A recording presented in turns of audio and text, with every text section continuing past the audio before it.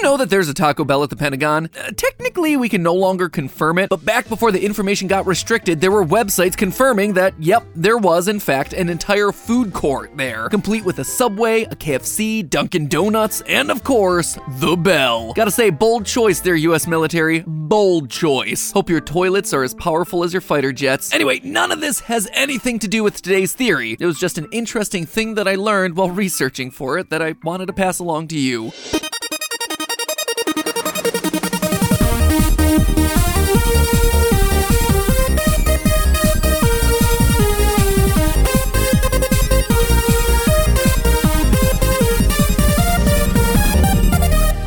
Internet, welcome to Film Theory. Talk to me, Goose.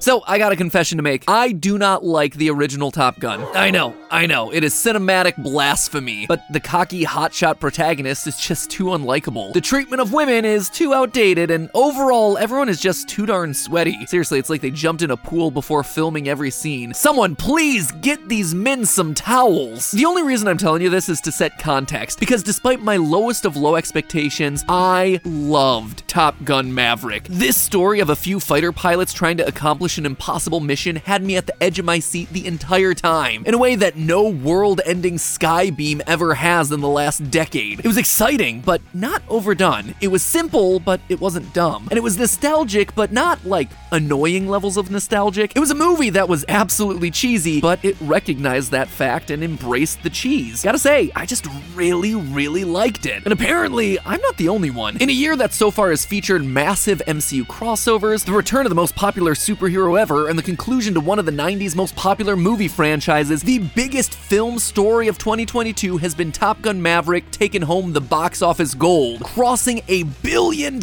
and crushing absolutely all of the competition. Like, it's not even close. But perhaps most interesting of all is that it does all of this without an identifiable bad guy. Despite setting up this hugely important and impossible mission from the word go, Maverick never officially identifies the hostile enemy nation that Tom Cruise and company end up in aerial combat against. We never actually get to see the enemy's face, and this is actually a tradition with the franchise. You see, in the original Top Gun, they did the same thing. They never once identify who they're supposed to be flying against. Sure, most audiences generally assume that the enemy was Soviet Russia, provided that the Cold War was still pretty hot in 1986, and the fighters are ID'd as MiGs, aka jets manufactured by the Russian Mikoyan and Gurevich Design Bureau. But in reality, according to the filmmakers years later, the intent was for the enemy nation to be North Korea. Yeah, I was surprised too. Apparently, the only reason this became less clear in the final film was because the US State Department was trying to normalize relations with the North Korean government. So they asked Top Gun's producers to make the bad guys some unidentified hostiles flying some made-up jets. By the way, that relationship between the government and Hollywood, yeah, that's probably worth some theories one day. Anyway, in the original Top Gun, this didn't really make all that much of a difference. It was only an issue at the beginning and the end of the story. The enemy nation was just a minor bookend for a plot about hotshots working with each other at school. In the new movie Maverick, though, this whole plot is built on an impossible suicide mission to stop a country from achieving nuclear power. And since this is a realistic-ish drama, you can't just cheat like a Marvel movie and make up a fake country. So, to keep the enemy presence anonymous, Top Gun Maverick keeps the terrain remote and interchangeable. It largely confines the action to flight suits and cockpits, and it makes the mission at the center of this whole thing covert, on a need-to-know basis only. But here's the thing, I need to know, and I think that there's enough in here to figure it out. While most of the details are kept vague and nothing is explicitly stated, we do learn a lot implicitly about this nation during the course of the training and final execution of the mission. So I wanted to see if we could figure this thing out. What is the rogue nation that Tom Cruise and the gang are fighting against in Top Gun Maverick? Honestly, I walked out of the theater thinking, yet again, that was a thinly veiled reference to Russia. Spoiler alert, it's not. In fact, that initial assumption is so wrong. So today, we're entering the danger zone of international politics to see whether or not we can piece together the faceless enemy of Top Gun Maverick using context clues, geographic hints, and Easter eggs that are sprinkled throughout the film. Sure, Tom Cruise, you can sneak past an onslaught of surface-to-air missiles, but you can't sneak past MatPat. Who are Maverick, Rooster, and their wingmen really up against in the new movie? Strap in, friends, and check your six. We're going in. As I just mentioned, despite the enemy being kept anonymous throughout the the new movie, we actually learn a lot about them over the course of the film. Here's the setup. A uranium enrichment facility in an unnamed foreign territory is very close to achieving nuclear weapons, and the Navy does not want this country to have nukes. To help bring down the facility, the Navy calls in Maverick, Tom Cruise's cocky all-star pilot, to teach a team of elite graduates how to accomplish this dangerous bombing mission. The mission involves a low-altitude run through a treacherous canyon defended by missiles, followed by a 1 in a million shot at a distant target, and then a daring escape that'll almost certainly involve aerial dogfights against at least 3 fifth-generation enemy fighters. Basically, this thing is like the Death Star trench run from Star Wars, but with actual fighter jets instead of spacecraft. During the finale, for both maximum closure and maximum nostalgia, when both Maverick and Rooster, son of Maverick's dead best friend Goose, are shot down behind enemy lines, they're forced to fight their way home in a stolen vintage F-14 Tomcat, just like the team flew back in the original in 1986. The whole thing ends with the crew overcoming the odds and their own personal daddy issues, all with minimal amounts of sweat. So hug it out there, gentlemen. You deserve it. First off, let's look at the mission parameters themselves. We're told that the unnamed hostile actor at the center of the bombing raid is a rogue nation in the year 2022. Now, funny enough, the State Department officially stopped using that term decades ago, instead replacing it with the much less exciting label, States of Concern. Some tells me, though, this wasn't a mistake on the part of the writers, but rather an intentional reference to a certain other Tom Cruise franchise. We're also told that this nation's work to enrich uranium is in violation of a number of treaties, and that the enrichment facility needs to be destroyed before they can get the uranium to the point where they can create nuclear weapons, which means that they do not currently have nukes. What they do have, though, is a multi-tiered air and ground arsenal that includes older refurbished aircraft like the F-14, a defense array of Soviet-era S-125 surface-to-air missiles, and new fifth-generation fighters. Specifically, that's a Russian Sukhoi Su-57, with its real, actual NATO reporting name being, get this, Felon. We also know from digital maps and training simulations that we see in the movie that the terrain is mountainous with at least one river and a large bridge, and that it's within flying range of the ocean since the Navy fighters are able to disembark directly from an aircraft carrier. And while some convenient cloud cover prevents us from seeing what the coastline of the country actually looks like, we definitely get a very clear look at the very real terrain thanks to our heroes flying low and having to hoof it on foot after getting shot down. Here, we see that at least part of the region is snowy, meaning that we're either at a high altitude or that it's seasonally cold. Looking at the plant life in the region, we can see large pine and fir trees. In reality, that's because these scenes were mainly shot in Washington State's Cascade Mountains. So, you know, part of the country that we're ultimately looking for is going to have some vibes similar to the Pacific Northwest. Like I said, that is actually a surprising amount of detail to work with. So to start, let's explore the term rogue nation or rogue state. Currently, there are only 8 countries that are officially categorized as rogue states by the US government, with a 9th that kind of makes it on the list by default. On the list, we have Venezuela, Syria, Russia, Nicaragua, North Korea, Iran, Cuba, and Belarus, with the 9th country being Afghanistan, since its current government is controlled by the Taliban, who aren't recognized as legitimate by the US. Also, just to mention it for completionist's sake, I'm going to include China as a candidate here on the list for the movie only because, while officially on friendly terms with the US, the two countries do have significant geopolitical disagreements. So already we've narrowed the list of possible contenders down from 195 countries in the world to only 10, and we can actually knock off a few more quickly based on the mission parameters. Right off the bat, it can't be China, North Korea, or Russia, since all those countries already have themselves nuclear weapons, so them building a new enrichment facility wouldn't be as big of a deal, or as top of a secret as we see the enemy nation in Maverick making of it. So now we're down to 7. From here, we're gonna have to dig a bit deeper into the details for each candidate. Afghanistan certainly looks the part. It has mountainous territory, snow, forests, defensible canyons, just like we see in the movie. Afghanistan is also crawling with Soviet-era weaponry, and let's just say that the current leadership would be very unlikely to decline having their own uranium enrichment facility. All of it seems to fit, except there's just one problem. Afghanistan is landlocked, approximately 280 miles away from the nearest coast in the Arabian Sea, so that's gonna strain the logistical possibility of the film's finale. The no coastline issue also eliminates Belarus, despite its Russian-aligned leader definitely being on America's naughty list these days. Another point against Belarus, though its climate is largely in line with what we see in the film, its geography is actually too flat for the mountains that we see in the film. On the flip side is Cuba, which we're gonna eliminate for the exact opposite problem. While it's absolutely close enough to ocean water, Cuba is definitely not our culprit. It's a tropical island, and therefore doesn't have any snow. This is also gonna eliminate Nicaragua from the list, since it doesn't snow there either. We can also eliminate Venezuela. Though it snows a little up in the highest elevations of the Andes Mountains, it definitely doesn't have a tree canopy canopy that looks anything like we see in Maverick. The Andes are a tropical montane cloud forest with a flora coverage primarily of conifer trees, which would not match the Cascade Mountain aesthetic shooting location at all. And just like that, our roster has suddenly narrowed from 195 to only 2, Syria and Iran. And we did that in what, like a page